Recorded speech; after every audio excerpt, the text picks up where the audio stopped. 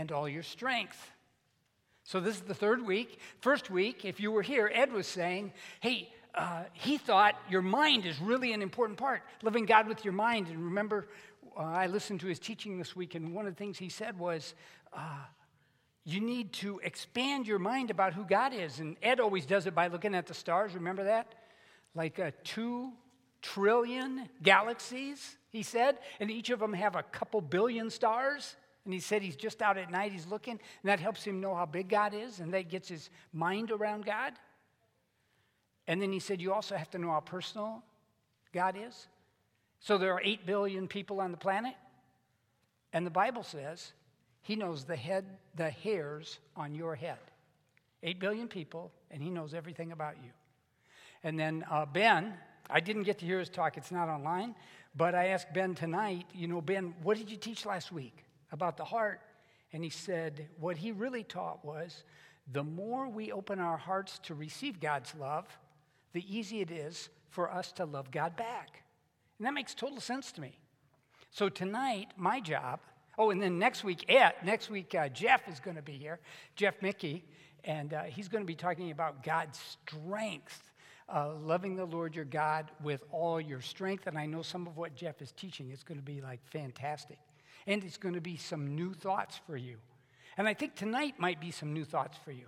So I've got that little phrase, love the Lord your God with all your soul.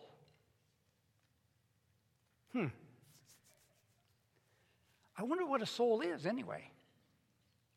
If you're going to love God with your soul, we better start there. What is your soul? You know what a mind is. You know what a heart is. You know what your strength is. I was wondering if you know what a soul is. So I did a word search in the Bible. Here's a verse from Hebrews, and it says, we have this hope in Christ, an anchor for our souls. Oh, sounds kind of important. If we need an anchor for our souls, it sounds kind of important. And then in 1 Thessalonians, there's this verse. It says this, may God himself, the God of peace, sanctify you through and through.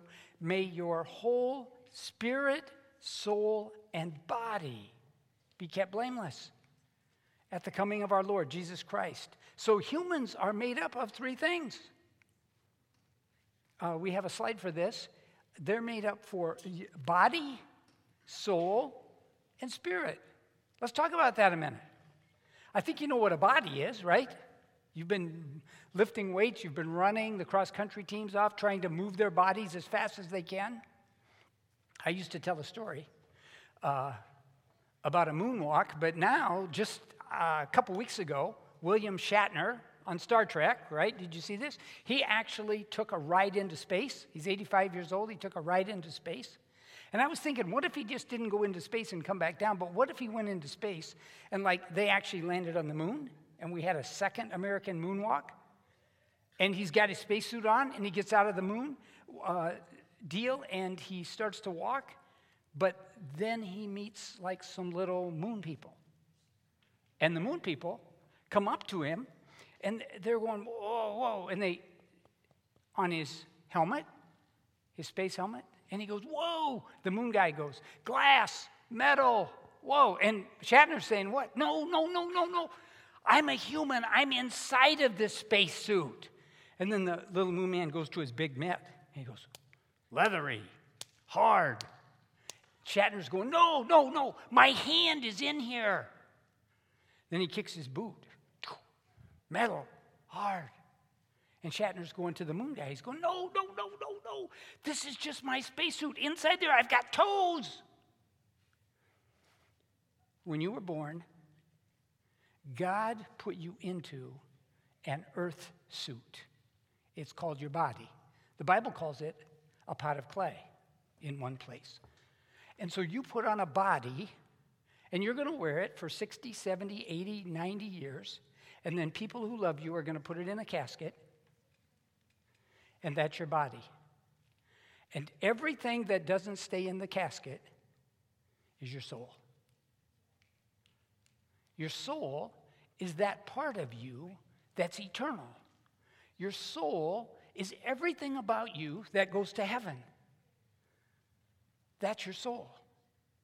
So your soul has some thoughts and memories and personality and love and relationships. That's your soul. Now, the verse has another piece. Spirit. Wait. We got a body. We get the body. We wear that around for 60, 70, 80 years, and then it goes in a casket. And we know what the soul is. If any of you have been to a funeral and looked in a casket on a visitation, your grandpa or grandma, and you go, wow, that's his body, but he's not here. I can tell he's not here. Yeah, because his soul, who he really is in heaven. Now, what is the spirit thing? Good question. I'm glad you asked. Every human being has a body. Every human being has a soul. Every human being has a spirit, but in many people, it's asleep. It's dead. The Apostle Paul says, before Christ, I was dead, and now I'm alive. What's he talking about? He's talking about his spirit, which is the spiritual nature of him. And when you pray to invite Christ into your life, when you give all that you know of yourself to all you know of God, something supernatural happens. The Holy Spirit of God comes into you and wakes up, makes alive, quickens your spirit. So if you're a follower of Christ, you have 3 alive parts: body, soul, spirit. Before you came to Christ, before you gave yourself to Christ, you had body and soul. Okay, now Jesus says, basically the summary of the verse is, love God with all you've got, right? Mind, soul, spirit, strength. Love God with all you've got. Now, how do you love God with your soul? Another good question. I'm glad you asked. One more verse I want to give you. Mark 8:36. What good is it for someone to gain the whole world, yet forfeit their soul? And what the Bible's saying there is, your soul is the most valuable part of you, because that's the part that's eternal. And so loving God with your soul could have 25 parts, but I want to talk about 2. I want to talk about 2 parts about loving God with your soul. And we've got a slide on this. The 2 parts are obedience and surrender. Okay, let's talk about obedience. You think you know what I mean by obedience. Like if your dad says mow the yard, you either do it or you don't. You either obey or you don't obey, right? Your mom says clean your room. You either obey or you don't obey, right? So simple. God says love your neighbor, forgive those who hurt you and trespass against you, and you either do it or don't. No, obedience out of fear is one thing, or we can obey God out of love. You go, well, what's the difference? Well, if you're afraid your dad's going to take your allowance away, therefore you go out and mow the backyard, you're doing it out of fear. If you appreciate who your dad is and what he's done for you and the relationship you have with him, then you go out and you do it out of love, right? Are you tracking with me? Your mom, your room, same thing. And that's the way it is with God. We either obey God out of fear or we obey God out of love. I used to tell a story. I still tell it, obviously, because I'm going to tell you.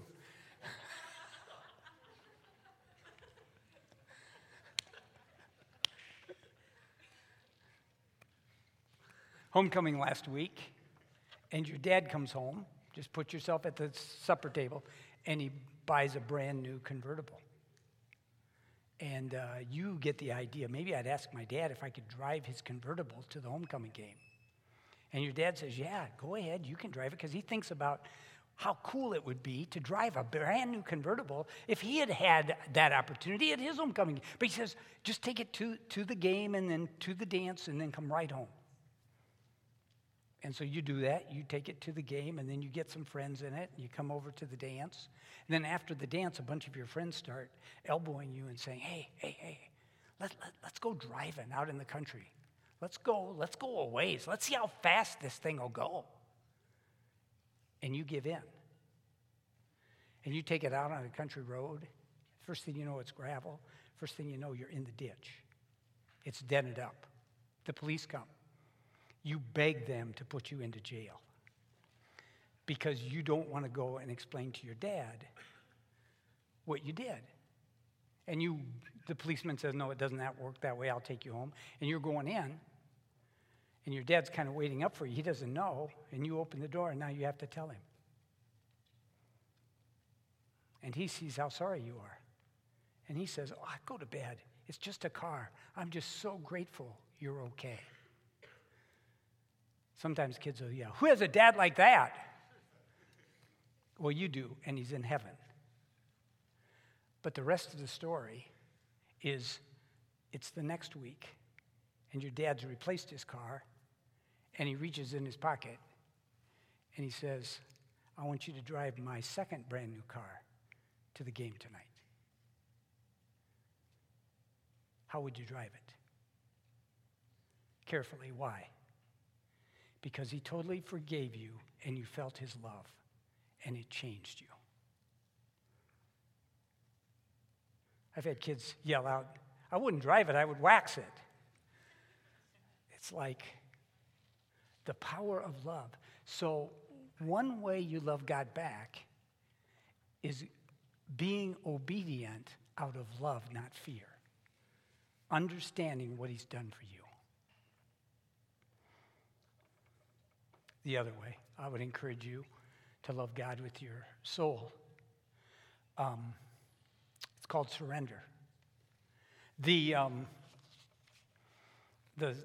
symbol that everybody understands. I'm kind of proud of myself. I made this. Then I had to confess to my wife I used one of her pillowcases.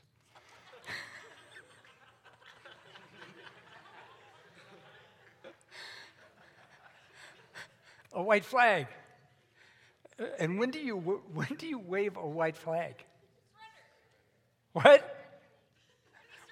When you surrender, yes. And when do you usually surrender to God? When you've gotten to the end of the limb. When you've gotten to the part in the project you can't do on your own. Usually, like for me, I surrender. I wave this surrender flag to God when I'm at the end of myself. And when I know I can't do anything. The first time I remember waving it like crazy, 40-some years ago, our twins were born. The doctor was a friend of mine. And the doctor came in and he said, Dave, you've had twins because it was an emergency. And your son might live, your daughter probably not. And we had two little kids. I went and got them, took them to their grandparents. I went in the bathroom, sat against the door, just wept, and waved the flag and said, God, there's nothing I can do.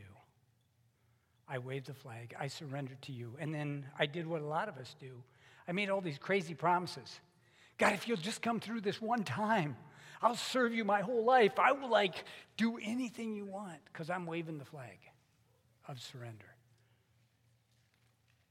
I bet you've been there. I bet you had an injury or a disease in your family or an assignment that you couldn't get done or a sports season when you got hurt. And I bet in your heart you waved the flag of surrender. And that's good. It's good to surrender to God. But do you know what love looks like? Love is waving the flag of surrender before it even starts. I actually saw the staff of Big House do it after a supper. Nikki was praying. You know what she said? She said, God, we surrender this night to you. And she was waving the flag and saying, whatever you want to happen here, God, please let it happen. She was actually waving a surrender flag before the event even started. That's exactly what I'm talking about. That's a way of loving God. So you're trying to choose a college right now? Don't wait until you're up in the middle some night and you're dying between choosing two and you can't figure it out and then you wave a flag. That's fine. But what you really want to do is before you narrow it down to 6, wave your flag and say, God, I surrender to you. I'm going to do the hard work. I'm going to do the research. I'm going to train for this. I'm going to get the best grades I can. But in advance, I surrender in love to you. Same with the sports season. How powerful it is to wave the surrender flag before the sports season even starts, first practice. Just go, God, because I love you and I know who you are and I know what you've done for me, with all of my soul, I surrender this whole season to you. If I'm going to get hurt, if I'm going to do really well, if I'm going to wave the flag before, that's an act of loving God with your soul. It's powerful. It's powerful. So let me sum it up. Loving God with all you have, loving God with all your soul, involves obedience because you know how much he loves you. Obedience out of love, and surrender in advance before the project.